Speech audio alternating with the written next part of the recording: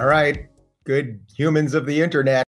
I believe I'm live, and I believe we still have an internet that's at least semi-functioning, although Netflix has been running pretty slow, and our internet around here has been pretty wacky, even though we've got, like the highest level possible business internet that you can have. All right, there's obviously a ton to talk about. As you can see, I'm doing this today from my computer, so I'm in the studio here. We've got the fancy lights going on, and I'm in the studio, but I'm doing my computer because obviously right now we're just trying to limit the amount of people that are in the house. In my house, and our offices are here, and we have people coming and going all the time. Obviously, not the best time to be doing that. Perhaps the worst time to be doing that. So our director Matt is working remotely today. We just actually hired a new associate producer today, actually started today. We hired him about a month ago. Welcome aboard, Michael, who is working remotely, and Helen and Alexis and David and everyone else, and Talia. Everyone's working remotely today, obviously. So I'm just doing this with the webcam. Okay, so before I do anything else, if for those of you that are following me on social media, you know that I adopted a new dog. We adopted a new dog a couple of days ago. I'm sure most of you know that our previous dog, Emma, passed away last month. It's about 5 weeks ago now. She lived to 16, had an absolutely wonderful life. We weren't ready to get a new dog. But then, and also I was going to be on tour, which now the tour is very up in the air, obviously, because of all this, everything's up in the air. Anyway, we weren't going to get a new dog because tour, and just we wanted to take a little break and like get life in order, and we're working on some other things and blah, blah, blah. And also you just need some time, I think, between these things. But anyway, a few days ago, I saw that they were closing all the shelters in Los Angeles, and I ran to our local shelter.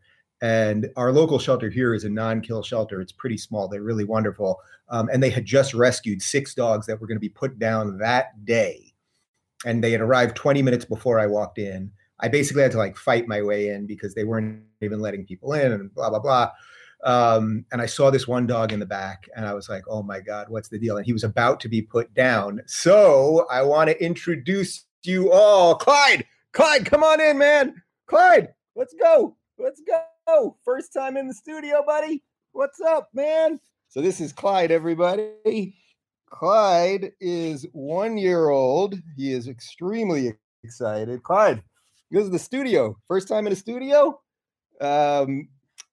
So I know you want to see Clyde, not me now. So there's Clyde. I'll just tell you Clyde's story real quick. Then I'll show you more Clyde, and then we'll take your questions and a whole bunch of other stuff. So Clyde's 1 year old. He was found in Riverside, California. He actually had, he was with a family, at least for a portion, although they found him on the street because he is house trained. And Clyde, don't eat any of the equipment, please. We're still working on some of that stuff. No chewing on wires. These are serious things we got here. He's house trained. He knows how to sit and all that. But they found him on the street, and he had been abandoned. He's pretty thin, so we're gonna fatten him up a little bit. And he's got a scar. When he comes back over, I'll show you. He's got a really intense scar right in the middle of his head, and like 2 other tiny ones over here, almost like a cigarette scar. And I can see he's a little skittish around loud noises. So I have a feeling he was probably. It looks like, I don't know if it was a cigarette scar or whatever, but like I think he's lived through some stuff. Clyde, get in here. Clyde, what you doing? What you doing? There we go. So you can see the scar right there.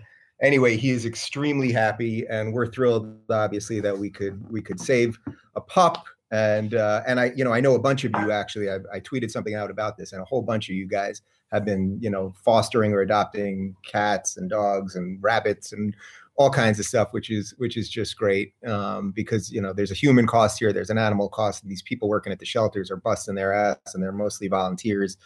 So we're gonna make a nice donation over there, and so we've got a new member of the family, and also many of you have noticed he looks bizarrely like Emma, which is a total coincidence. So I think he's some sort of pit, maybe lab, the Senji or red heeler, they call him, Australian kettle dog mix. But he's just great. And whoa, where are you going, man? And his balls just got snipped, so they're shriveling up as we speak. And anyway, it's a crazy time right now, like in the midst of all of this craziness, which obviously we'll talk about in a little bit. That was the other thing that just kind of pushed me to do this. I was like, these dogs are going to die. These shelters are overloaded and everything else. And here we are. So we're expanding a little bit around here at the Rubin Report. Hey, Clyde, what's going on? Yeah, there we go. There we go. You want to show them your good teeth? He's got the most beautiful white teeth I've ever seen. He should be in a commercial. Okay, so Clyde's going to hang out there. Oh, by the way, I know it's going to show up backwards because these webcams are a little bizarre, but we have the first hard copies of my book, Don't Burn This Book, Thinking for Yourself in an Age of Unreason, which as of a few days ago, so our publisher, Penguin Random House, which is really the big boy in the space, they're delaying a lot of books. They're canceling some stuff. So we had a massive call with all the top people and the publicists and the publisher and the blah, blah, blah, and everybody. And we are not delaying my book. If anything, I was trying to push it out early because so many of you guys are asking, how do I want a book to read, or I just want something new to do. So I tried to get it earlier. We can't do it earlier. But it will be out on April 28th, come hell or high water. And we also got some great news, which is a little bittersweet at the moment, which is that we're going to be the book is going to be placed at the front table of all the Barnes & Noble, which is awesome, except we just don't know if any of the stores are going to be open. So anyway, it's like we're all dealing with all this like conflicting, like inspiring stuff and then sort of crazy stuff. All right, Clyde, I'll see you later. All right, Clyde's out of here. It's just us, guys. Anyway, if you want to pre-order the book, you can go to don'tburnthisbook.com. And you know what, if for anyone, I wasn't going to do this, but we're all trapped at home, right? So for anyone that buys the book during this live stream while I'm live, we'll send you a book plate. I'll sign it and send it to you. All you have to do is forward your receipt. So you can buy it at Amazon or barnesandnoble.com or your local book retailer, whatever it is. If you buy the book during this thing, during this live stream, I'll sign a book plate for you. We'll send that out to you. You can slap it on the book, and there you go. Anyway, so this is crazy, right? We are crazed. I am here in Los Angeles. We're basically under lockdown, right? Like you're really not allowed to leave your house. You can take a walk and you can walk your dog. And by the way, having a new young pup after having a 16-year-old dog, with cancer and arthritis and everything else, the girl, I mean, this guy, he is a freaking speed demon. But it's been nice actually just taking some walks, because at least from 6 feet away, you can see your neighbors and everyone's kind of going through the same thing. And we're all kind of looking at each other, is there anything I can do to help? It's just everyone's got this kind of dazed look in their eyes. Like I was at the supermarket a couple of days ago. We've been pretty good around here about preparing in advance, and we got a lot of canned stuff and box stuff, and we froze some stuff and got an extra freezer. And even though it's LA and I have a very small property along the side of the house, like 2 years ago, one weekend, we just built some planters. And we're planting tomatoes and cucumbers and some lettuce and stuff like that. And it's like all of these things seem particularly valuable right now, right? Like it's like we've all suddenly become preppers, like all the people that the media and everybody mocked all this time are starting to be a little bit ahead of the curve. And I'm actually noticing that online, just from some of the accounts that I thought of as more fringe accounts are suddenly feeling a little more ahead of the curve and a little more relevant. I'm also noticing like a certain amount of people that I thought were really relevant, like 2 years ago, just if you're just fighting over the same old political nonsense right now, like how irrelevant is that? Utterly irrelevant. Like there is a new paradigm emerging right now, and we all can see it. And if you're out there screaming, oh, all the Democrats this or all the Republicans this, or just looking at everything in that old lens, as we are in truly uncharted territory here, I'm just not that interested in you. And I'm pretty good. I try to follow people on social media of all walks of life and all different political persuasions and people that I agree with and disagree with and all that. And just in the last couple of days, I actually did have to unfollow a couple accounts that are just bashing us with the same old partisan politics. And I would actually recommend that you do the same. Clyde making a return? Oh, I thought Clyde was coming back. I'm being told that we're a little blurry and pixelated right now. I think the internet right now, and maybe particularly in Los Angeles, because we're one of the places under this kind of full quarantine, maybe our internet is just out of whack. We could do a speed check. Maybe it's because of Clyde. Clyde, you moving too fast? He returned. You know what? I'll try not to move the camera for a little bit, and I'll try not to talk with my hands too much. That's a little hard for me, because maybe that'll allow this thing to reset. But I'm sorry about the quality. I think we're all dealing with some weird stuff right now. Anyway, I was saying I actually did unfollow a couple accounts. One of them, even someone that's been on the show, just because if you're just putting out the same old stuff and you're just trying to get everybody to fight right now, like that's not what this is about. we're in a time for lovers, not for fighters right now. If you check my Twitter, actually, I sent out a couple tweets this morning, like if you're trying to look for a job, let's try to help each other. If you've got a job, let's try to help each other. What can we do to help each other right now? I think is key. My grandmother-in-law is up in Jersey, and we had ordered her a whole bunch of stuff on Amazon and some other places to, food and supplies and things, like a week and a half ago, and she didn't tell us that they didn't arrive, and she was really running low on stuff yesterday. And then my good buddy John, who's been my best friend since I'm 4 years old, I met him the first day. I remember meeting him the first day of kindergarten in 1981 or 1980 maybe. Probably 80. He and his girlfriend, he's in Jersey, and he took a drive and he dropped off stuff for my grandmother-in-law, left it outside the house. They got to wave through the window, and that was it. I mean, what a crazy time. But I think there's an opportunity here for this to bring out the best in all of us. And I'm really trying. I'm trying not to get into the fights. I'm trying to not overload everybody. One of the things that I think put the IDW, the intellectual dark web, on the map over the last couple of years is that it was very obvious to a certain amount of us. I think most of you guys that watch this or that listen to this, it was pretty obvious to you that our sense-making ability in this country was really breaking down. And it was breaking down at so many levels, right? Like politicians weren't really making sense or talking about the right issues. The media and CNN and the New York Times and these trusted sources were all kind of breaking down. And then a couple voices, came out of nowhere. I would say most specifically Jordan Peterson was like the pinnacle of it. But Sam Harris and a whole bunch of other people, and that really were completely diverse politically. I always find it funny, people will say, oh, that whole IDW crew, whatever it is, it's like you guys, you all think the same things. And it's like literally Sam Harris and Ben Shapiro think the opposite on virtually everything, right? From taxes to religion to pretty opposite. And I happen to like them both.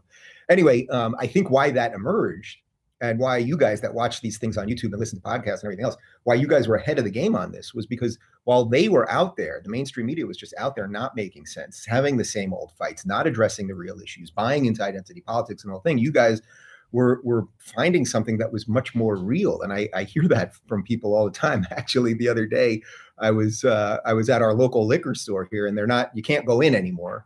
You have to place an order, and then they email you when your order is ready, and then you can go, and they're letting in literally one person at a time. So there was a massive line outside. And I'm waiting online, and this guy walks out, and he's got 2 big jugs of whiskey. And he looks at me, and he goes, "Dave, keep doing what you're doing, man. We need you." And then all these other people looked at me like I'm I don't know what I am, like I'm a doctor or something. I'm like, no, guys, I just babble on for a living. Hey, how you doing? So yeah, we're in weird times, and I'm really going to try to help unite people right now. I am not going to pretend that I have all the answers, because I don't. And anyone pretending that they have all the answers and they know exactly what's going to happen with the coronavirus, and they know exactly how it's going to transmit, or they know exactly what the government should do, or they know the exact thing related to timing or the economic fallout or any of those things. Hey, you can't eat chapstick. We're working on some behavior stuff. So he lived on the streets for a while. So, he's a scrapper, this guy. Anyway, so I'm really going to try to do my best to not add to the madness right now and make a little sense of this. By the way, speaking of that, one thing that I think has actually been really cool is that I think what is happening on the internet right now is that it's becoming very obvious. Something that I've been talking about for quite some time, like that small is the new big, that local communities are the new big, that you should care much more what happens in your local community than what's happening, at the national level. Now, not completely, but think about it. You have much more control about what your local community and what the people on your street are doing and all of that. And especially at a time like this, when we're all trapped in our houses, it's good to know your neighbors. You know what I mean? Like, I've actually been making a point, and it's a lot easier when you have a dog, of saying hello to neighbors. I try to do it in general, but like saying hello to neighbors. And I traded a phone number with an older woman yesterday if she needed anything. And she's actually got an older dog that she thinks she may have to put down in the midst of this, which is horrific, of course. But I really do think that is going to be the new big, which is really why I started Locals. And we've built out something really nice at the Rubin Report community. So I would welcome all of you guys to jump over there and see what we're doing. Yesterday, we did a movie afternoon. It's the second one we did.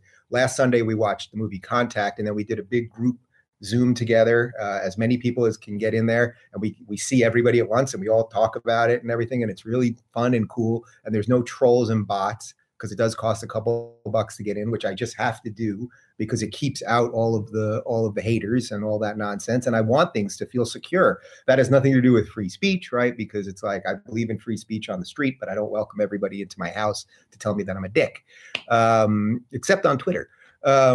Anyway, we did that. And then yesterday we watched Idiocracy, and we did a big group chat, and there were people. There was a lovely woman who's a new immigrant to America, or she's waiting for her green card now, but she's been here for a while, from Iran. We were chatting with Lucia in Argentina, who was just wonderful, young lady in Argentina, who was telling us how she's like, boy, you Americans, I'm seeing you guys all freak out about not having toilet paper and paper towels and whatever, but it's being restocked, and you should live here where it's always much harder to get. Putting a little stuff into perspective from Americans, but talk to people in Canada and just all over America, obviously. And we're having just like a great communication thing. I think one thing we're going to do, we're going to try to do it maybe one night this week, is like a dinner with Dave kind of thing. So we're going to post a recipe, probably something very simple, like a spaghetti and meatballs or meat sauce kind of thing that anyone can do, and crack open a jar of tomato sauce if you don't want to, cook too much or whatever, you don't have the exact right supplies.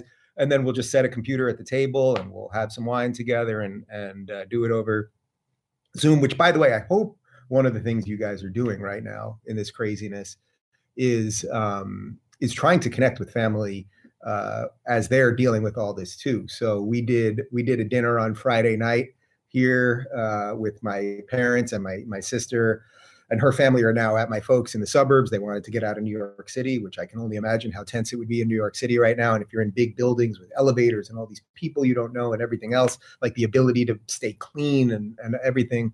So we just sat, computer at their table, computer at our table, and we had a nice dinner together. We did it with my brother and his family in the burbs a couple days ago. We did it with David's grandma and his family. So try to keep connecting with people. I know I'm not telling you anything that's, rocket science here, guys, but I think the important thing is, as for now, if we can't get together in face-to-face meetings, we've got to figure out a way to still have the human connection that can't just be done by typing like this. Like, it just can't be done like that. And I think we really do need it. And I think it also, it kind of humanizes it, and it kind of, people have different concerns, right? My grandmother-in-law is 85. My mom doesn't like when I say her age, but my dad. But everyone's got different concerns right now, and we really need to be there for each other. And that's the other reason why I think eliminating some of the really negative voices or the really partisan voices on social media is really good right now, because it's an old game. Nobody wants to play that game right now. We figure this stuff out. And that's why even right now with this stimulus package that's being held up by the Democrats right now, like, regardless of what you think about the package specifically, and it seems like a pretty solid package to me, and we've got to make something done. But the idea that even right now, regardless if you're on the left or the right, you're a Democrat, Republican, doesn't matter, that Congress can't just put down the bullshit for 1 second and make something happen. It's almost like they really are dinosaurs, and they're all in the tar pits right now. Like, they're slowly sinking, and their ideas are old. The games that they play are old. We all know extinction is coming. And what they're doing, instead of maybe, trying to get out of the tar pits, right? Trying to grab a branch and pull somebody out with them. It's like, they're just like, come on, guys, let's just all sink together. And it's really, really terrible. And there's a couple interesting things on the political side of this, which is that as we watch everybody fight about what the answers are for this and that and the other thing, it's like, I tweeted this yesterday, but my personal belief at the moment is, well, first off, we will get through this, guys. I know it seems crazy and it's alone. And, I've really, one of the things I've really been thinking about is for those of you that live alone. I've got David here and we've got Emma, and we've had our employees coming and going, which obviously is getting less and less now. What? What? Oh, Clyde. Come on, Clyde. Okay. But so we've had, I have people here, and I've been thinking a lot about just people that live alone. If you happen to be single, maybe you just broke up with somebody, maybe you're not with somebody, maybe your significant other was across the country and now can't get here, or whatever it may be. And of course, I know there are many people that love being solo, and there's really nice things to it. If you have a nice weekend alone. But anyway, if there's anything I can do to help the connection with you guys, I really want to do it. I tweeted out this morning this thing about jobs, if you've got a job or you need a job. And I really want to keep fostering that. And that's what we're trying to build over at Rubin Report, to help people connect with each other and everything else. So again, you can go to rubinreport.com. There's an iOS app, Google Play app, all that other stuff. So what I want to do also is take some questions from you guys. Oh, but sorry, I didn't finish my thought on the political part of this. There's some interesting things happening here, because on one hand, you can see people pushing for government should take over everything, take over all the corporations, give everybody all the money, UBI for everybody, all of this stuff. That's like one level of what people are pushing. And what I would say is, I saw somebody that I'm not going to throw under the bus at the moment, but I saw a former guest of this show who's pretty much a libertarian tweet out something to the effect of, yeah, I'm a libertarian, but in times of crisis, if taking over businesses and stimulus packages and blah, blah, blah work, then do it. And it's like, Yaron Brook has said this to me many times. If you don't have principles when they matter, you don't really have principles. So I'm not saying the government shouldn't do anything right now. And I'm not going to pretend I'm an expert in this at all. And I do think the government has to do something. I think state governments have to do something first, and then federal government has to do something as well. And we can talk about whether that has to be helping businesses first, because then that allows people to have jobs, or just handing money to people so that they can spend, which then helps business, right? There's so many interesting ways to look at this stuff. And for the people that like you see this, it's like AOC, all the solutions just so happen to fit all her ideas perfectly. Isn't that incredible? Even though she's never run anything, right? All the ideas just so happen to fit Bernie's political ideology perfectly, even though he's never run anything. Like, that stuff is so boring to me, when there's so many interesting ways we can be thinking about all of this stuff. And by the way, you're seeing right now all of these companies come together and say, like there was this company that does auto stuff, and they're like, we can use our assembly line to build masks. That's private enterprise, guys. So we don't want to lose all of our ideals in the midst of something crazy, right? And also the more we give away, right? We know this, the more rights we give away, the more freedoms we give away. It's very rare that the government will hand those types of things back. And we're in an uncharted space right now, and we have to be very careful about that. But at the political level, it's like, all right, there's some, as long as the economy doesn't completely crash, and I truly don't think it will, regardless of how bad this gets. Our supply chain seems to basically be working. I went to the supermarket 2 days ago. I've been trying to stay away from places, obviously, but I was picking up some dog food, and I thought, all right, let me just run to the supermarket quick. And the supermarket was pretty well stocked. There weren't a ton of people in there. It was okay. And I sense from what I've seen, like, things are being restocked and all that, right? Amazon is really slow on deliveries, but like, things are happening, right? This could be much, much, much, much, much worse. And that's why with the crew of people that always, the burn it down crew, oh, America's so horrible and capitalism's so horrible. And, you see these people that take pictures of an empty aisle and they'll say, oh, I thought this doesn't happen in capitalist countries. It only happens in socialist countries. And it's like, yeah, that empty aisle, those shelves, they get restocked the next day in capitalist America and in capitalist countries. So the system is basically working, but it is being taxed right now in ways that it probably has never been taxed before.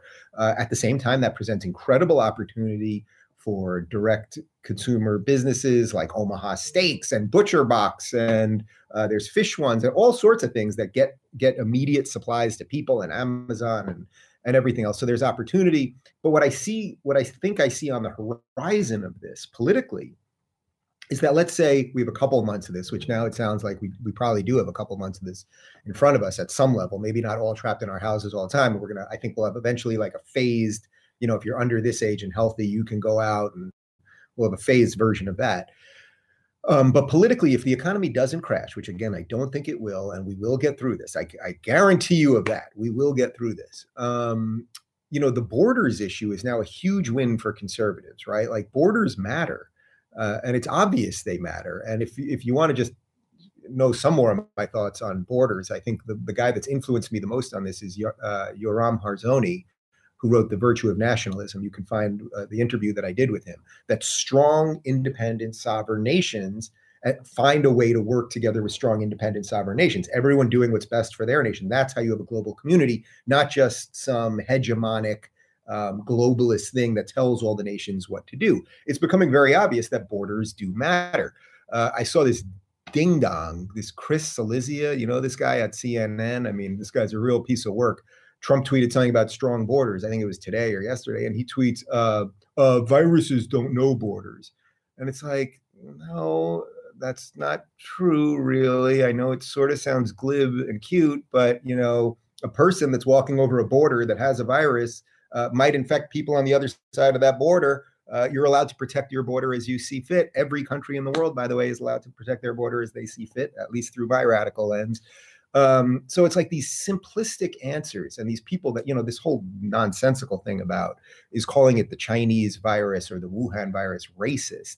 I mean, it's not racist. China is not a race. China is a country. Asian is a race, right? So it's not racist. Let's just put that aside. But I know people really struggle with that thing. But saying that a virus is from somewhere, right? We know it's from Wuhan, the city of Wuhan in China. Saying that is not racist. But even putting all of that aside, the people bickering over this are wasting such time. Peter Boghossian brings up a good point about this, that any of these companies that get infected by the social justice thing, the second they're infected by it, that means they're no longer doing their core mission. So whatever their mission might be, it could be a fire department, it could be a clothing sale, a clother, department store, whatever. It could be a book retailer. It could literally be anything, whatever business you're in. Imagine if the job that you're in, the company's been infected by social justice. The second that happens and they start worrying about, do we have this amount of X, do we have X amount of women and Z amount of Black people and all this nonsense.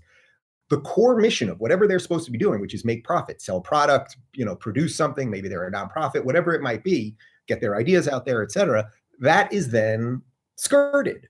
You're missing something, right? You're not doing what you're supposed to be doing. You're focusing on some sort of imaginary thing. So all of these people that are screaming and fighting about whether calling it the China virus is racist, it's just silliness. I saw a tweet from an extremely well-known person who I met personally, maybe has even been on this show, who I won't throw under the bus, but he tweeted out this thing about how calling it the China virus is as racist as calling it the Spanish flu. And then, of course, people find that he tweeted last year or 2 years ago that it was the Spanish flu. It's like, what are we doing? What are we doing with ourselves, guys? It's really kind of nutty.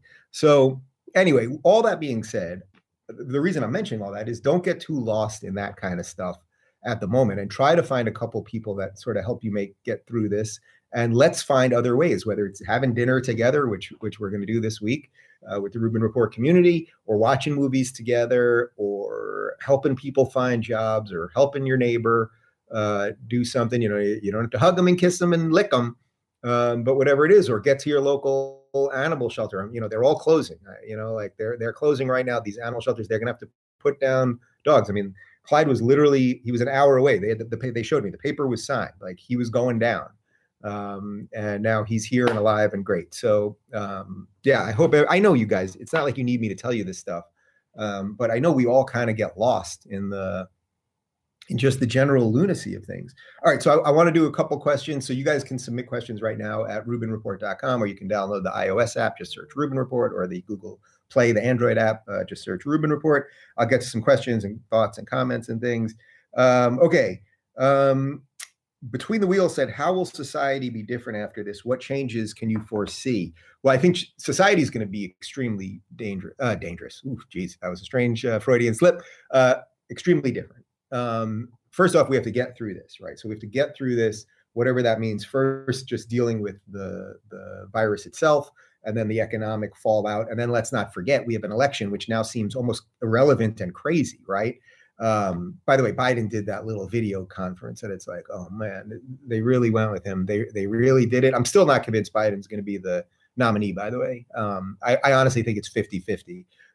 4 months ago, I was saying it was still 25% Biden. Then I moved it to 33% after Super Tuesday when everyone said it's 100% him. I still think the DNC could do something, and I don't know that he can survive this thing, and I don't think he has the mental acumen, and it's just sad and depressing and everything else. But okay.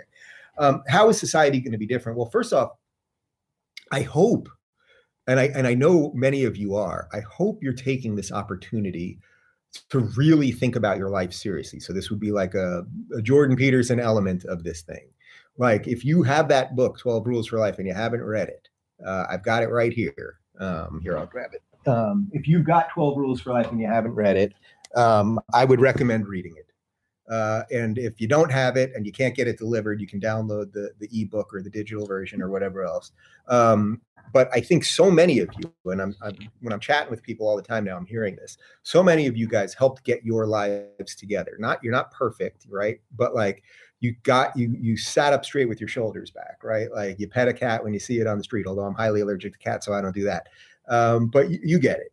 I think perhaps that at the moment there's a nice opportunity for individual responsibility. Like right now, wherever you're at, you're most likely you're in your room right now on a laptop, or you're at your desk or something, but you're most likely not at work right now.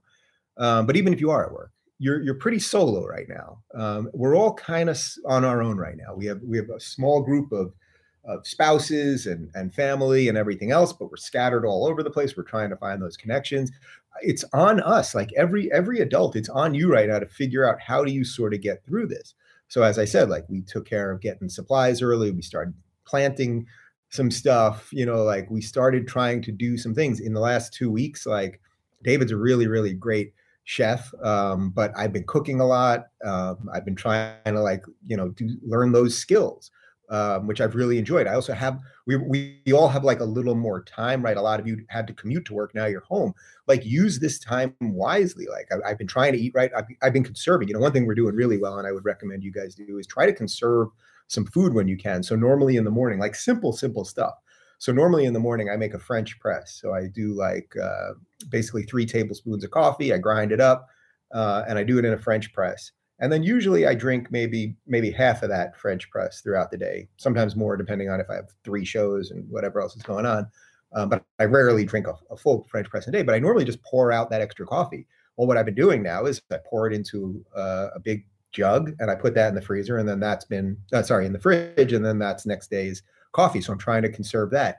We got red onions at the store, and you can actually make red onions from red onions. So we started growing out the roots. I posted a picture on how to do it, and David gave some tips on how to do it at the Rubin Report community. And we just planted some in a little pot in the back. So we're going to start growing onions. There's things I think that we can all do. So when you say how is society going to be different, I hope that people are going to start thinking, I can't be so reliant all the time on all of the things. You know what I mean? I can't be so reliant that always Amazon is going to show up an hour later when I need a freaking, I need a new mouse or something. Do people have mouses? Do people have mice anymore? Whatever you're ordering on Amazon, you got my point. I think realizing that you have to be a little more reliant on yourself, that you should have some supplies.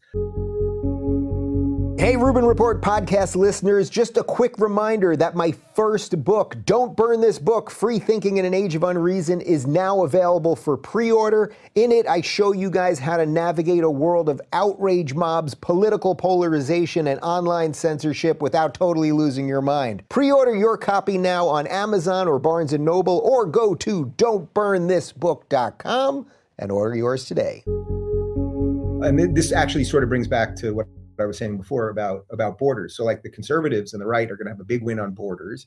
I think they're going to have a big win on guns in the next election because people want to be able to defend themselves. Even in the midst of this, without getting too dark, I mean, part of my thinking with Getting Clyde was like, it's nice having a dog in the house. They've done studies in crazy, not in crazy times. They've done general studies where if you have a dog in the house, it's something like 90% less chance for your house to be robbed. Because if a robber's casing a house and he's like, oh, I got to deal with a freaking dog in that house, or that house doesn't have a dog and they look pretty much the same, well, I'm going to go to that house. So I think just thinking about your life in like a full holistic way of how do you want to live? How do you not want to be so reliant on anything? I actually think, and I really do hope, that a lot of the ideas that I've talked about on the show about individualism and limited government and personal responsibility and those things, I actually think they are going to be strengthened through this.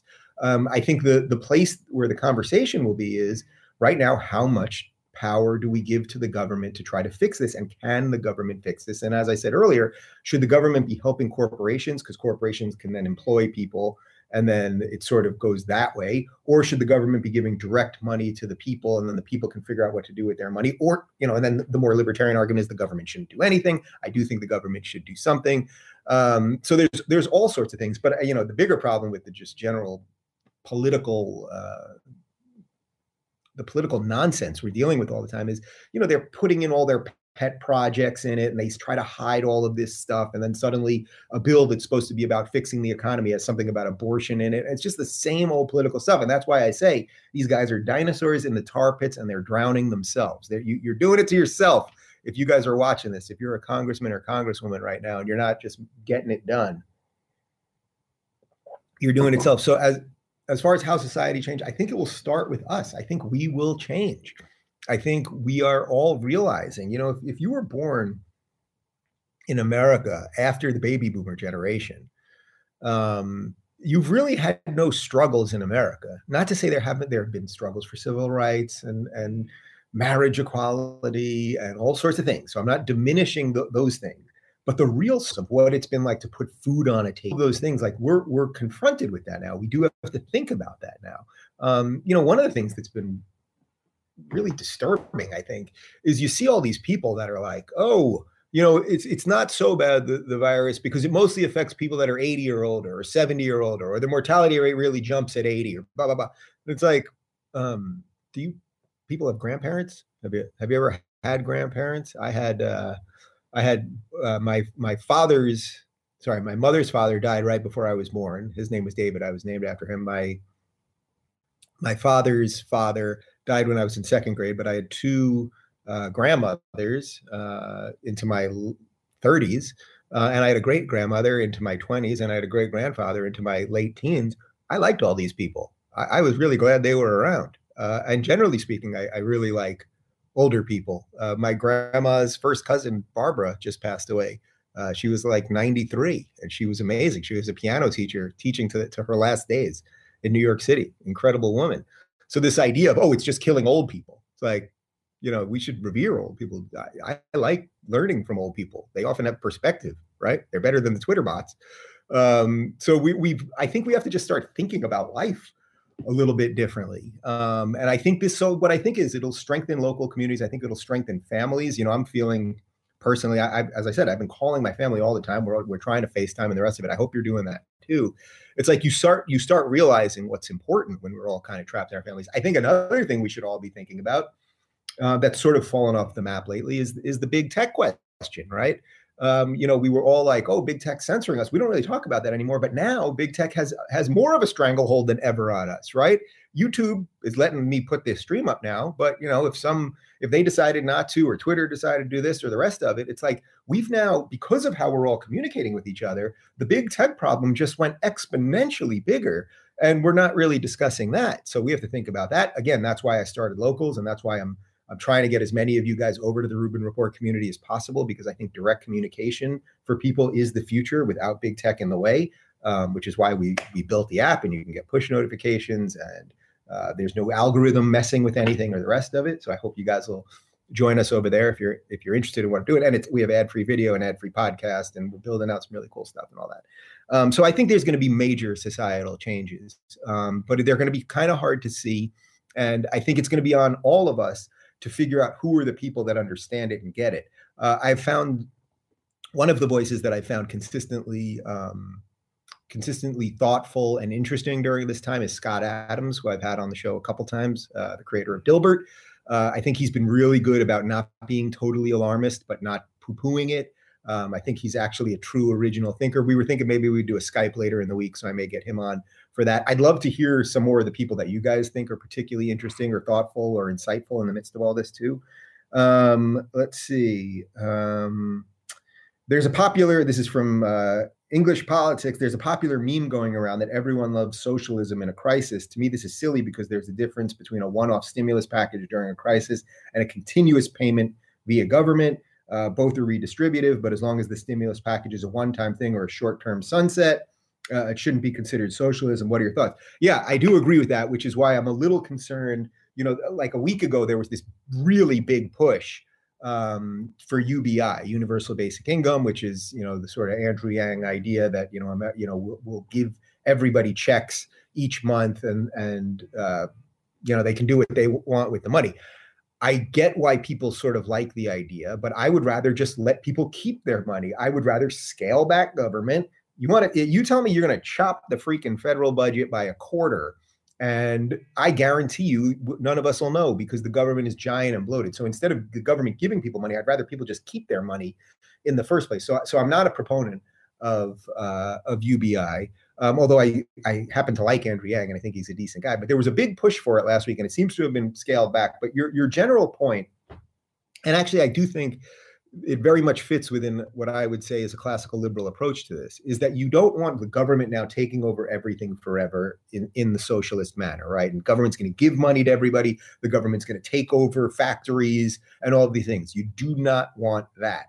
But the idea that right now we are in unprecedented crisis, this is a case where the government, in my view, the government has to do something. So this is where I would say maybe there's a little bit of a difference between, which people constantly ask me, what is the difference between libertarianism and classical liberalism? Classical liberalism, I think, leaves room for enough sensible government when it's needed, but also puts the parameters around it so that this doesn't become something that the government does forever. That's the idea. And I actually think in many ways, from what I've understood so far, what Trump has been presenting, he's trying to give companies as much leeway as possible. And he's getting rid of some of the red tape around experimental drugs and a whole bunch of other things. What you want to do is you want to unleash the power of human potential. You want to unleash the power of competition and capitalism. So if someone's got a good idea and it's an antidote, someone's got a good idea on how to produce masks faster, a gajillion other things, 3D printers that can help doctors do this or that. We want to unleash as much of that as possible. So maybe get rid of some regulation that you might want in some more normal times and things like that. So I would say that a one-time stimulus package or something with a sunset to get us through the economic hit that we're going through right now, so that the market doesn't crash, so that house values don't plummet, to make sure that the people, the unemployment rates are spiking right now, obviously. We want to do some things to help all of this. But what I would also say is you want as much of this to be done by local governments, by state governments as possible, because not everything is a fit all thing. So when you do a stimulus package and it's like the people of New York City don't necessarily need the exact same thing as the people of a rural town in Montana. And it costs much more to live in New York City and blah, blah, blah. The spatial relationship between you and your neighbor is different. So that might mean you need different financial things or different laws and all that kind of stuff, gun laws and everything else. So we have to really think about these things. So I would give as much power to the states as possible. In this regard, it sounds like Andrew Cuomo is doing a pretty good job in New York, from everything I understand. And he seems to be a pretty calming voice in all of this, which is completely the reverse of his brother, Chris Cuomo on CNN, who is just complete buffoon. Okay, let's see. Which of Jordan's rules, this is from Nick Cotman, which of Jordan's rules do you think are the most important and pertinent during this time? I mean, look, the simple one of stand up straight with your shoulders back, the point of it is, the essence of it is kind of get your shit together so that you can be a voice of reason. Like, you have to be a voice of reason with yourself first, and then you can for the world. This, I think, is the biggest challenge all of us have, is like to look at your life seriously and then figure out how to live it the best way, right? We all struggle with this all the time. I think it's like the question in life. But, especially right now, I think we need people that we can look to, that you're like, oh, that is a person who is modeling some sort of behavior that is good in a time of crisis, is not losing it in the midst of all of this, is living in a way that is not crazy. And that's why, what I've been really trying on social media, and even what I did with the shows last week, right? We did 2 shows on coronavirus with experts. This week, we're putting up a show with Dennis Miller that we actually taped right before this all broke. But I thought, you know what, I could do another show this week with, we could Skype in, another expert on Corona, but I don't want you guys to be slammed with just that. Like, I'll share information as I see it fit, as it seems pertinent, but I also want life to go on. And actually, Dennis Miller, who I had never met before, he was really, really funny and a totally nice guy. Like, we really, really hit it off. And I thought, like, let's get a little escapism, which, by the way, is why we're doing the movie thing, why we did Idiocracy yesterday, why we'll do the dinner thing. So I think standing up straight with your shoulders back, I mean, saying to the world, I'm here, I'm not losing my shit, I'm trying to deal with it and move forward through that. I think it's the one that I quote all the time. It's probably the most quoted one, but I think there's probably a reason for that. The pet a cat on a street, if you see one, the idea really is enjoy life. Don't forget the small things. So it's not about a cat specifically, but I think in a time like this too, that is important. I've been trying to still be silly on Twitter too, and the rest of it, because we need humor in the midst of all this. We need an ability to appreciate what's happening in life and everything else. Okay, let's see. Where do you think Bernie Sanders crowd goes from here? They tied all their hopes to Bernie, and then the DNC basically destroyed him. He's old. This has got to be his last hurrah. Yeah, real quick, because I just don't want to do too much on like the pure political stuff at the moment. Bernie's done. Bernie's done. His best bet right now is to try to extract some concessions out of Biden, but the DNC has had it with him. The party hates him. He's led the progressives to ruin several times over. And by the way, it's going to get much worse for progressives for the reasons that I just said, because intersectionality and social justice and all of that stuff and gender pronouns, could that possibly be more irrelevant than it is right now? Because now reality is more relevant. Reality is more hitting us all in the face right now.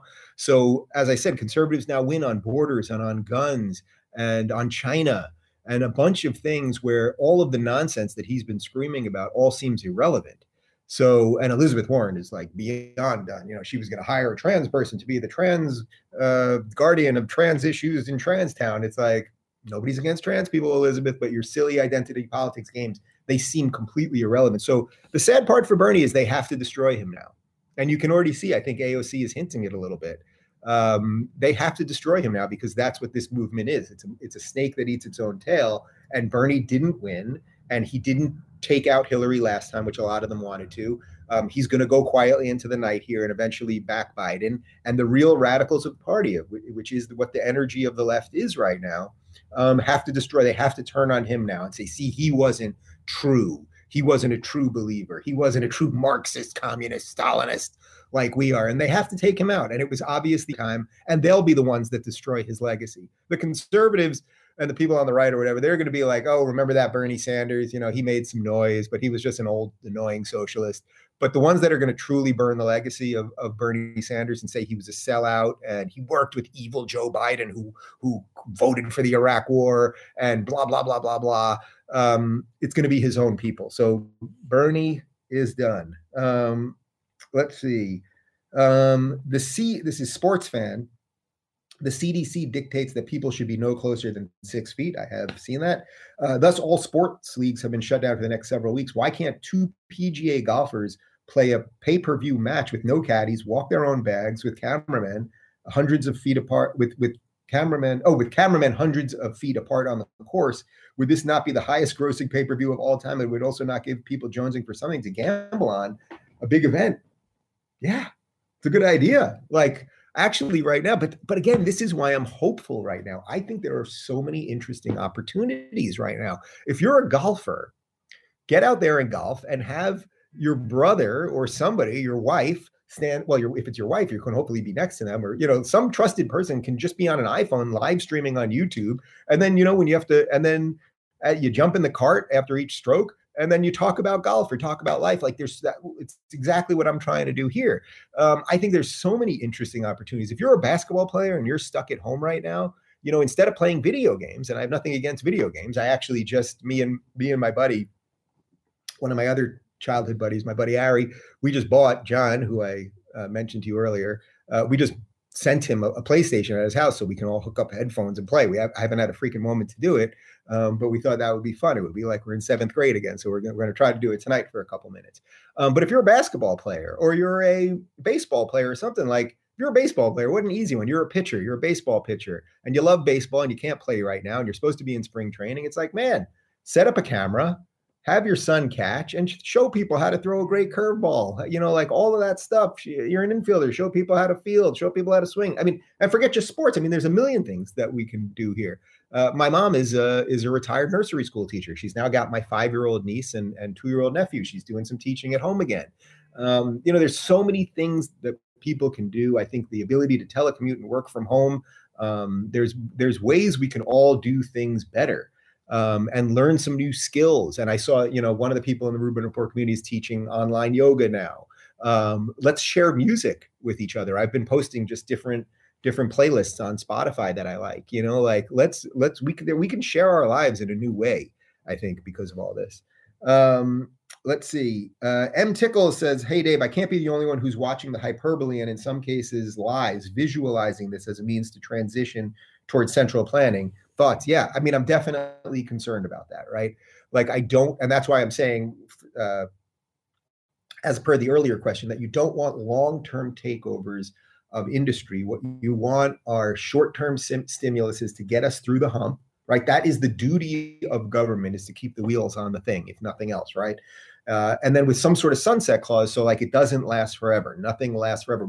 What we don't want at the end of this is, we don't want to get through this, whatever that means. X amount of people die, but we get through this. The economy takes a hit, but then suddenly we realize, holy cow, we now have an extra 5 million people on the government dole. Because the problem is, and this is just human nature, when people get on the government dole, they don't get off the government dole. And then the government always increases its budgets, because government offices work basically the way a governmental office works is, you got to spend the budget you get. You get a budget. Doesn't matter what office you're in, you get a budget. If you don't spend that budget, they cut your budget the next year. So you always spend it or over so that they give you more. No business could ever operate like this. And that shows why the government of every country, but the United States, we're trillions in debt. Why are we in debt? Because we always spend more. So yes, I am worried that whatever we do here has more long-term effects that will hamper freedom, that will hamper liberty if we just have the government take over everything. So we do have to be very wary about that. Let's see. Whatever happened to that thing that was all over the news before coronavirus? The thing with the old guys, the Democratic primaries, that's it. I mean, yeah, it just seems so irrelevant right now. It just seems so, crazy. Another thing related to Trump is that, like Trump, hate Trump, whatever. If you're not just like a crazed, he's Hitler person, Trump, for better or worse, is an executive, right? Like, it's very obvious. He hires people, he fires people, he makes decisions, he hands off things to other people, he delegates, all of that. That, as a general set of skills, is a good thing to have. I'm not saying he's perfect at it by any stretch, but like, as a general set of skills, it's a good thing to have, right? Now, if you imagine if Bernie was in charge right now, Bernie's never run anything, right? He's run for office. I don't really consider that accomplishing anything, building anything. Like, there's no reason to think that as a decision maker, he is the final decision maker that can actually figure out how to make things happen properly, that he could hire the right people to make things happen properly. I'm not saying Trump has hired all the right people, but you want people that make decisions. And then you have to live with those decisions. So you hope that those decisions are good ones. But yes, even thinking about the election right now is kind of crazy. And again, I just have a feeling it's not going to be Biden. I do. Let's see. Calling for a 3-month timeout on all rent, mortgage, loan payments would help us through this. I saw Larry Sharp suggests this. Ever consider getting him on the show? Well, I've had Larry Sharp on. Larry Sharp was libertarian running for governor of New York. Didn't do particularly well, but New Yorkers are not, as a general rule, very libertarian minded. I think they are in their hearts, like a New Yorker. I'm a New Yorker. Like, it's the most like individualistic thing there is. But then live in a big city and suddenly you want the government kind of doing everything. Not that New York City is all of New York, obviously, and there's a lot of tension actually between New York City and Albany, which is the state capital, because there's tension between the amount of funds that the city gets versus what the rest of the state gets. Larry Sharp's a really good guy and he's a really good thinker, and I'm happy to have him on again. The idea of suspending rent payments, mortgages, and that sort of thing. Look, it's one of those things that you really have to think it through. So let's say you do that. Now you're helping the immediate people, right? Now, first off, not everyone needs help right now. So I think you do have to figure out ways that it's not fair. Like my business, for example, in the midst of this, we're doing pretty good, right? I can do this. I'm doing this from my computer today, but I do have a home studio, and as long as my people can get here, which is tenuous actually at the moment, but we can basically function. I'm going to be on Tucker Carlson this week from my house, and Dana Perino and a couple other things. I don't get invited to do. People always do CNN and MSNBC. They don't ask me. I can't just show up. But I can pretty much function as a business here. We've made sure that our employees are going to be paid and all that kind of stuff. So if you were going to have like a mortgage break at the moment, you have to make sure it doesn't go to everybody. I can afford my mortgage, thankfully, at the moment. You guys that support us allow us to do that because, by the way, our videos last week on coronavirus were demonetized. So when I do valuable things, one of them got monetized a few hours later. One of them, I think it took get monetized, but you get all those views at the beginning. So I can't trust YouTube as a business model, which again is why we started RubinReport.com. And if people throw in a couple bucks, it gets us there. So we're good.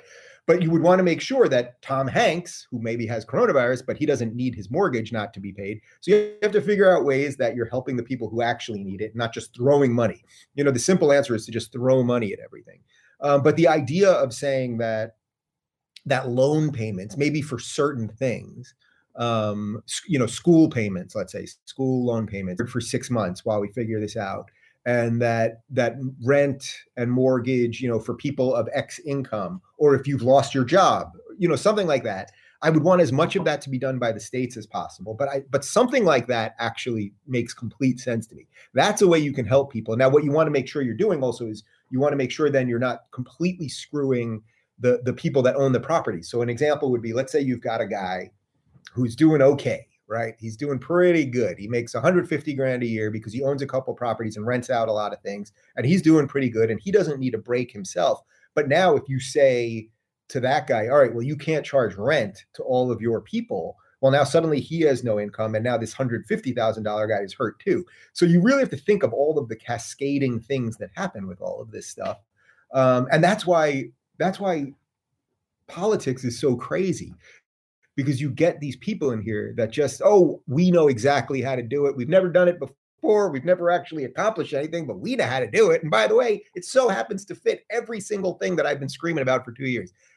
That's really just not reality. We have to figure out how to have some mature ways to discuss this. Actually, one of the things that I want to do, I think we're trying to set it up right now, actually, is I want to do a show on the economic fallout of this through the principles that I always talk about here, right? Through classical liberal and libertarian principles. How could you do a short-term stimulus package that would make sense through that? So we're going to do that with an expert probably within the next week or so. Let's see. So a lot of you are asking a lot about that. What are your thoughts on the education system and how they're handling the situation? So I really like the idea that as many schools, from what I can tell, at least, and from listening to my brother and sister who have kids in the school system, as many schools that can go online as possible. I think it's obviously great. Zoom. I'm doing Zoom to do these movie nights with people, and you can get in Zoom, I think you get 100 people all at once in a thing. So little classes, you can still teach. It's a little different. I would want to empower teachers to be able to do as much of that as possible. The real issue here is right now, it seems to me, I don't see how schools come back this year. This calendar. Well, no, I think it can come back this calendar year, but this semester, I think probably schools won't come back till September, because let's say right now we just have a month of this right now, which some people are predicting far more. But if we have a month of this right now we're in the middle to end of April. Now the school year usually ends, some schools end late May, most are ending by mid-June. Well, how do you pack all that in? And if you say, all right, well, we're going to extend it through the summer, like you start the amount of, parents that have other obligations, like there's a million things. again, the cascading effects of all of these things. So I think we have to do as much as we can. I mean, think how actually, guys, think how truly blessed we are that we are going through this in 2020 and not 1920, right? We are able to communicate right now. Imagine what it was like in times past when pandemics and epidemics and flus and plagues and all of these things happened, where you didn't know what would happen if you walked outside. You didn't know what was happening 3 houses over, much less across the country, much less across the world. So, excuse me. I don't worry. I'm going to wash this hand. I know where this hand's been. Just a second.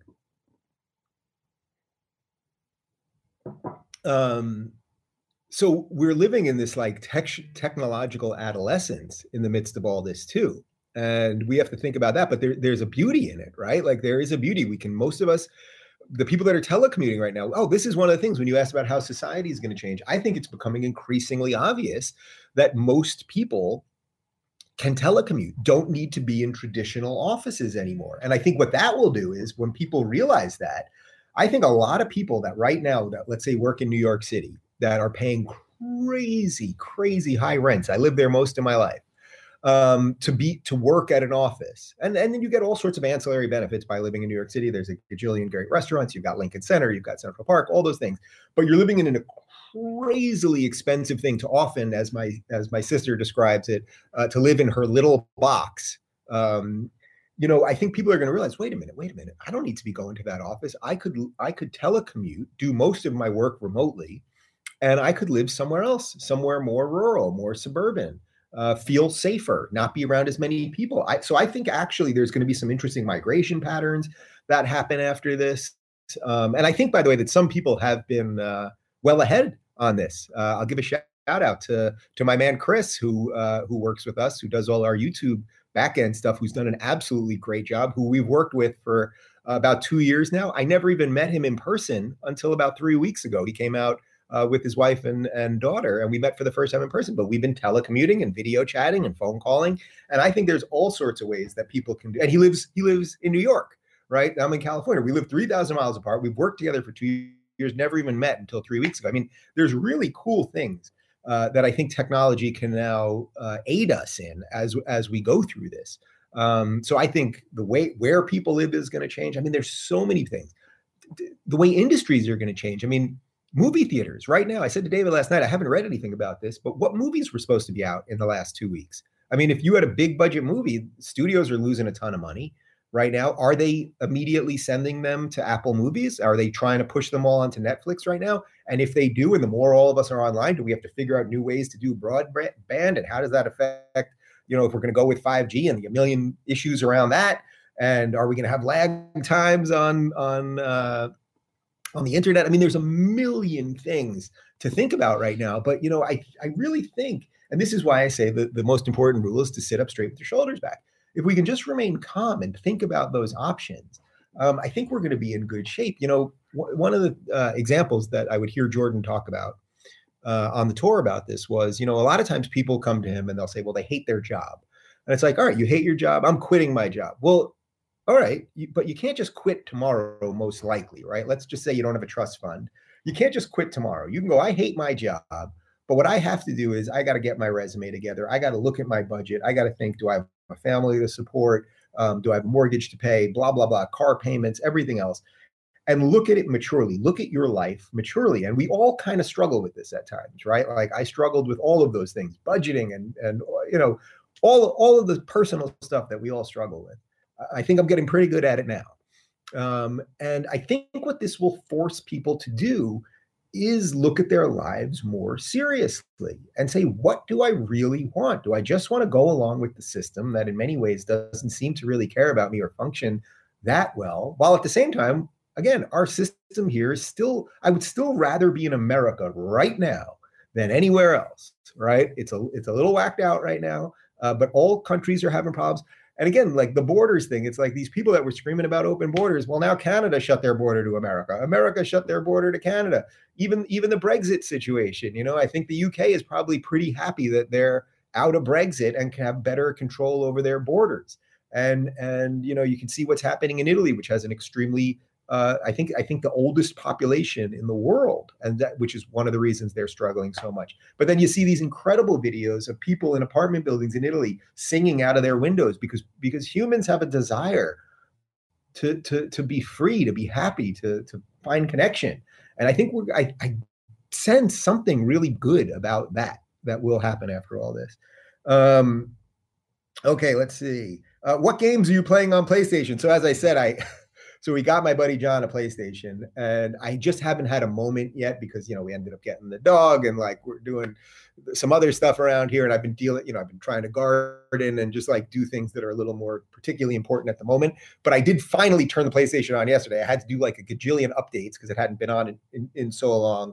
But if you have some recommendations, please let me know, because I like generally playing the sports games. Like with my nephew, we play online when we can. But I don't I don't have like major, first of all, I don't have a lot of time, and I can't like devote my life to it. Right.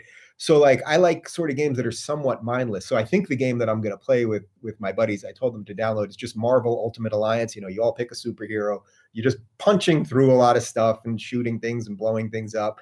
But the screen, you're kind of looking down sort of like in an old school gauntlet way. So it's not that, I don't really like running into the screen that way. I just get lost. I'm more of a Mario Brothers guy. I got to go that way. I don't even like going that way. I prefer to go this way, but I can do it this way. But I also have old school Nintendo here, and playing Contra, up, left, right, BA, select, start. I'm totally good to go on that front. But if you've got some recommendations, let me know. Are you going to do pay-per-view for the event in Anaheim? So the book tour, so I have not heard yet that the book tour is officially postponed. A few people have started sending me screenshots that they're getting messages from Live Nation that the tour is postponed. I'm assuming at this point the tour was supposed to start on April 28th in New York, like probably not happening then. So obviously we're going to move all the dates. We just started a big email chain about how we could do some pay-per-view events or live stream kind of things. So stay tuned on all that. Don't worry. If you bought a ticket, by the way, and thousands of you guys bought tickets already, which, it's awesome. And also like,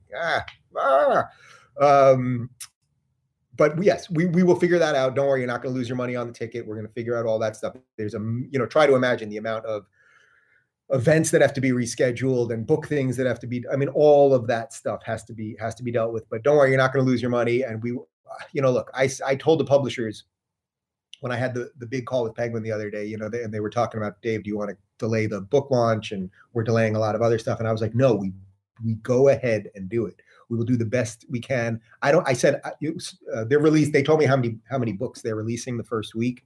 And we know we've sold a ton already, and they're releasing like a really crazy amount despite all this. And I said to the guy, if I have to sign book plates for every single person, because I know it's a pain to have a book delivered, or what, it's not a pain to have a book delivered, but like everything's just up in the air. If I have to literally sit in this room and sign book plates for 3 straight days till my hand falls off, I'll do it. I believe in this book. I think it's probably the best work I've ever done. I think the ideas that we're presenting in this book, I think they're the right ideas for right now. That Jordan Peterson guy, by the way, who we mentioned a couple of times, topical, engaging, personable, and above all, reassuring. Here, you know what? I'll just so on the back of the book, I'll just read you a couple of these. Dave Rubin's genuine curiosity and willingness to seriously consider options across the political spectrum have rightly made the Rubin Report a necessary corrective to modern journalism. Don't Burn This book charts his personal and political transformation from predictable, progressive to independent and informed thinker in a manner that his readers should find topical, engaging, personable, and above all, reassuring. That's from Jordan. Real quick from Shapiro. Dave Rubin's willingness to have tough conversations with those whom he disagrees has made him a political force and a target. This book shows why. This one, here's one that you may not have thought I got on this book. Dave Rubin is bridging America's great divide. He reminds us that while we may not always agree with the other, we need to listen to them. Rubin has mastered the vital skills of listening and of asking questions that do not serve an ideological agenda. That's Eckhart Tolle from The Power of Now. I don't know that Eckhart Tolle ever thought he'd be on the back of a book with Jordan Peterson, Ben Shapiro, Peter Thiel. Dave Rubin has been years ahead of the mainstream media, 4 years. It's incredible that Pete did that. Peter did that. Dave Rubin is one of the bravest, smartest people I know, as well as a tremendous television presence. That's Tucker Carlson. And then my man, Dave Rubin, is one of a kind, a truly great interviewer, bright, curious, and funny. That's Larry King. So anyway, I really wanted to get this thing out, and we are not going to delay it. And I just believe as a general rule in life, as I'm holding I have the other book here about rules in life. You just keep going. You just keep going. So I was like, no, we're not going to delay this thing. We will figure out a way to make it happen. So yes, don't worry about the tour. It will all be rescheduled. And if in the meantime I'll do free videos. I mean, whatever I got to do, I'll do. I promise you. Let's see, a couple others here. Are you planning on doing meetups after your tour events? Yeah, look, all the tour questions, and I see a couple others here. We got to figure out all of that stuff. All of the events, by the way, we were doing meet and greets after, where, if you buy the VIP ticket, you get to meet me, shake your hand, take a picture, sign the book, little private talk. Now just everything's up in the air. Just give us a chance to get that in order, and we will get it there. Let's see. Dave, can you tell us a little more about the process of recording the audiobook version of Don't Burn This Book? Oh, I'm glad you asked. So I did that last week, actually. So for 3 days last week, in the midst of this Corona lunacy, I went to a studio in West Hollywood. And first off, driving through Hollywood was weird, because Hollywood is sort of becoming like a very San Francisco-like sort of just homeless, dystopian apocalypse place. I mean, it's really, really gross. West Hollywood's not as bad on that front, but you have to drive through Hollywood from where I am to get to West Hollywood. And there's really nobody else on the street. So it was like very weird. Basically, you go in, there was one guy in there. They normally they'd have some more people there, but they're on a skeleton crew as well. They made sure to sanitize the whole thing. You sit in a tiny little audio booth. So technically, I actually could have done it from our studio here, but you guys know that during the show, I usually wear a lav, which is just like, the mic that we pin to the shirts.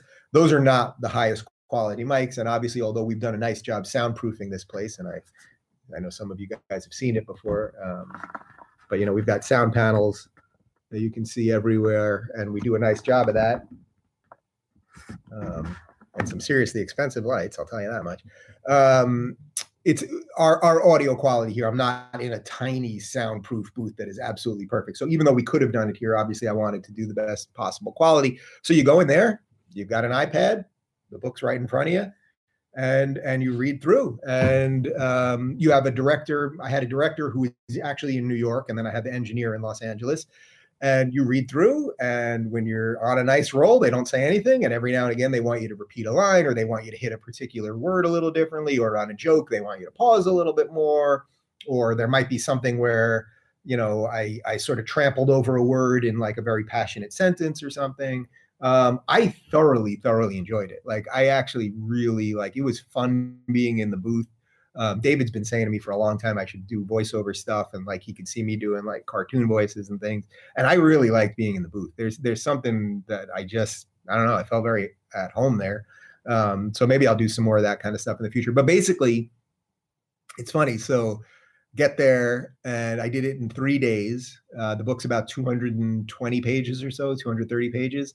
And it took me about 3 days to do. And the reason for that is, you could probably do it all in a day if you could just literally talk from 8 a.m. to 8 p.m. nonstop and whatever. You'd want to kill yourself at the end.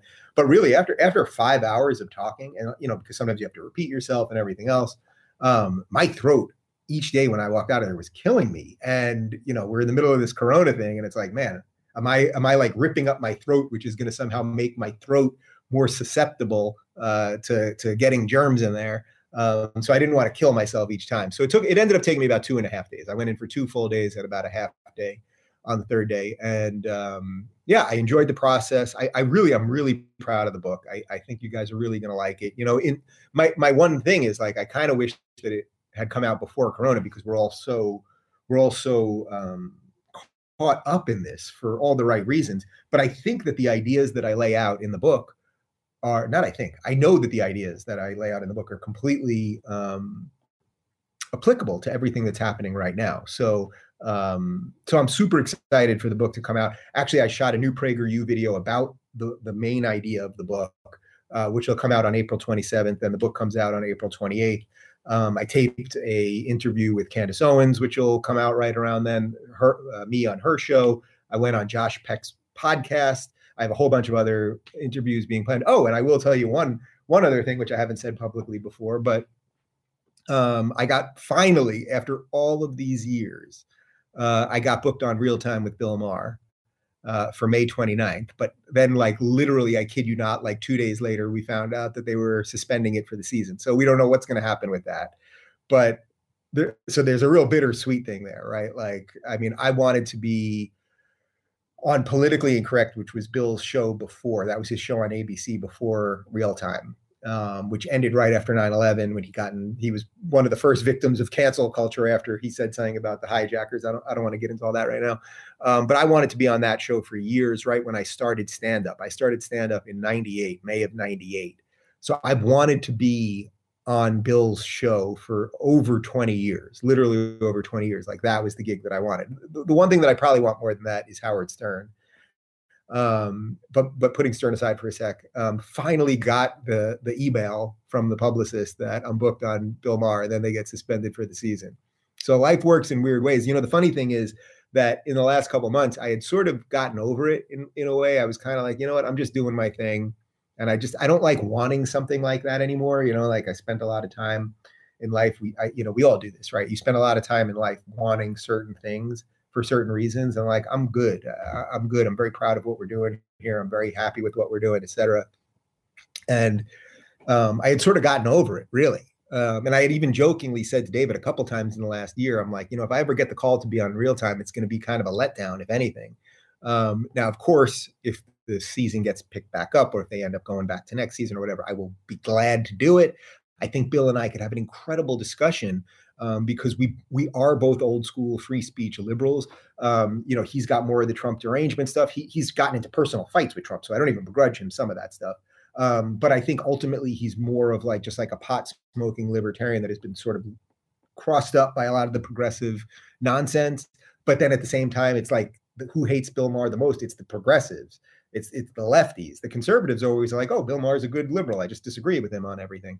I would love to have that conversation with him. Like, how cool would that be, actually, right? We're generationally different. We have a different perspective on these things. I think it would be an amazing conversation. So anyway, so I got booked, and then the season got suspended. So I don't know what God's saying to me, but yeah, there we are on that. Okay. Let's see. Will you have Jordan Peterson on anytime soon? So I don't want to say anything about Jordan that, you know, his team hasn't released. I can tell you he's getting better. I can tell you he'll be back. I know he's going to be back, and he's going to be great. Just give him a little bit of time, and of course we'll get in here. I know he's working on another book. A lot of questions are about the stimulus packages and making sure that they don't stick around for too long. So I think we've already hit that. Oh, this is a good one. At Our Reasoning says, does this emphatically and unexpectedly put an end to the whole open borders thing, specifically in Europe, or will they keep going the same way as before? You know, one of the interesting things about this, is that, you know, one of the way the left has operated over the last couple of years, and I think why many of you guys came to this show, was that I just started saying, well, the left doesn't seem to ever stop. It doesn't seem to ever look in the mirror. It doesn't ever take any self-reflection. Donald Trump is president. You might go, oh, maybe we did something wrong here. And they never do that. And so this is an interesting question, because it's like, now, as there is a massive pandemic throughout the world, as people in the United States of America, in the freest country in the world, are quarantined in our homes, might the left go, oh, we should think a little bit differently about borders? You know, that you can't just let people wander through into different countries, that if you come across illegally, you got to go back. I mean, a million things. Because the funny thing is, when the rubber hits the road, which it's hitting right now, what are countries doing? They're closing their borders.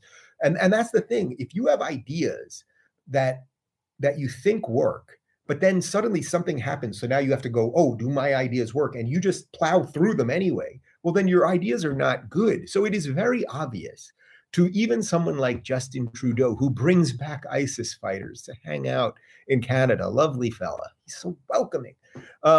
He's even realizing that borders matter. So I think the borders thing ultimately is a major win for Trump here.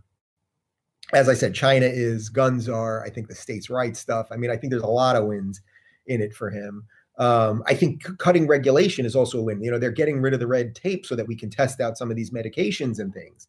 And by the way, Trump's been fighting for that forever, right to try laws and things like that. So the question really, though, is will they backtrack on some of their open border stuff? I think the way these people operate, I know it seems crazy, but the way these people operate is they believe in their ideas at a religious nature, not a rational nature. And that's why they're more upset with whether you call this the Chinese virus or the Wuhan virus, rather than what the mortality rates are. Like they really are seemingly more upset by that because this is religious in nature. And what I'm more concerned about is this guy. Look at him. Let's go. We'll do a little pause there. Man, when he fell asleep, not last night, the night before. Oh, that was a good yawn. After probably a couple weeks just totally stray, and then being in the shelter amongst all the other dogs. When we went to the shelter and got him, he's in this room. They do the best they can there, but they're overloaded and all sorts of stuff. And there were all these yipping dogs, and he was actually the biggest dog in the room that he was in, probably about 15 dogs in there, and they're yipping and barking and whatever. And he was just freaked out. Like you can see, some dogs, you see people that don't like being around people. He was freaked. And it's like the second he got into this house, we took him off the collar. He bolted around like, young dogs, they get the zooms. I think that's what they call them. He bolted around like, holy cow, I am home. I'm good. And now he's happy and good. And what are you doing? What are you doing? Are you eating my hand? All right. Anyway, the borders thing, I think you get my point. I don't know that they'll turn back because, the globalist portion of this, especially in Europe, like they just believe that these borders shouldn't exist just because they shouldn't, and that bankers in Brussels should have as much to do in your life in Italy and in Germany as your local government. That's just crazy to me. But it will be interesting. What will be interesting to see is what happens to the Democratic Party here, right? Because the Democratic Party, whether you like their ideas or not, they are a machine that wants to win. So when they took out Bernie, and by the way, again, nobody stole the election from Bernie, right? Like the fact that Buttigieg and Klobuchar and Warren, the fact that they all dumped out is not. And then did Warren ever support Biden? Do we know about that? I kind of missed it if it happened. But the rest of them, the fact that they all dumped out, and even Yang and Tulsi, and all supported Biden, is not stealing it from Bernie, right? Everyone got to vote. It's that everyone's playing politics. That's what politics is. It's a dirty game, right? You may not like the game, but don't hate the player, hate the game. Don't hate the game, hate the player. Which one is it? Wait, is it don't hate the player, hate the game, or don't hate the game, hate the player? Don't hate the player, hate the game. Right? Don't hate the player, hate the game. Right? Like the game is messy. Jesus, it's a messy game. So. The point is that nobody was cheated. Bernie was not cheated, but the Democratic machine said Biden, they decided Biden gives us better chance. And when I say they, I mean the party leaders, those candidates, everybody, that's what they decided, right? And for Biden right now and the DNC, it's like, well, what do we do? We've been screaming about illegal immigrants, don't call them illegal. And we've been screaming about more open borders, and we should give health care to all of these people who aren't even citizens. And we should, Biden said the thing. He said the thing to Beto about, you're going to handle the gun thing for me. Well, these are losing issues for you guys. So does the DNC now start moving back to the center? Does Biden move back to the center? Biden, who I do actually think is more of a centrist and got totally lost in the social justice nonsense. I don't know, interesting, but would anyone trust him at that point? And yeah, I just don't see that as a win for them either. Then it's just like, then the base really hates you even more because the base is religious in nature. So it's an interesting question. We'll see. Let's see. You know what? I'll do one more question. I see there's a ton here. I'll try to, for those of you that I didn't get to, I'll try to respond to some of them by text within the comment section at rubinreport.com. What's the hardest part for you and David these days? From James Regard. That's a good one. David, can I give a little personal information here? Yeah. All right. Well, I will tell you guys this. I have not said this publicly before, but we are trying to expand our family, and not just in the dog kind. So in the midst of all this craziness, actually on Friday when we officially adopted Clyde, earlier in the day, we were at the IVF clinic, and we were not donating our sperm. We were What were we doing? What were we doing with it? Depositing. I keep saying donating, but we weren't giving our sperm away to regular people. We were depositing our own sperm, and we are trying to find an egg and then ultimately a surrogate. And we're trying to we're probably going to have two kids, and we're doing, and everybody's canceling appointments and they're delaying IVF and the surrogacy thing, and they don't want to bring women in. There's a million things.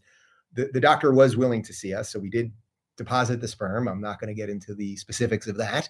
But it was a seriously crazy time to be doing it. Actually, I tweeted a picture. I didn't say where I was going, but as we were walking into the sperm clinic, Dennis Rodman rode by us on a skateboard. I was like, life is weird.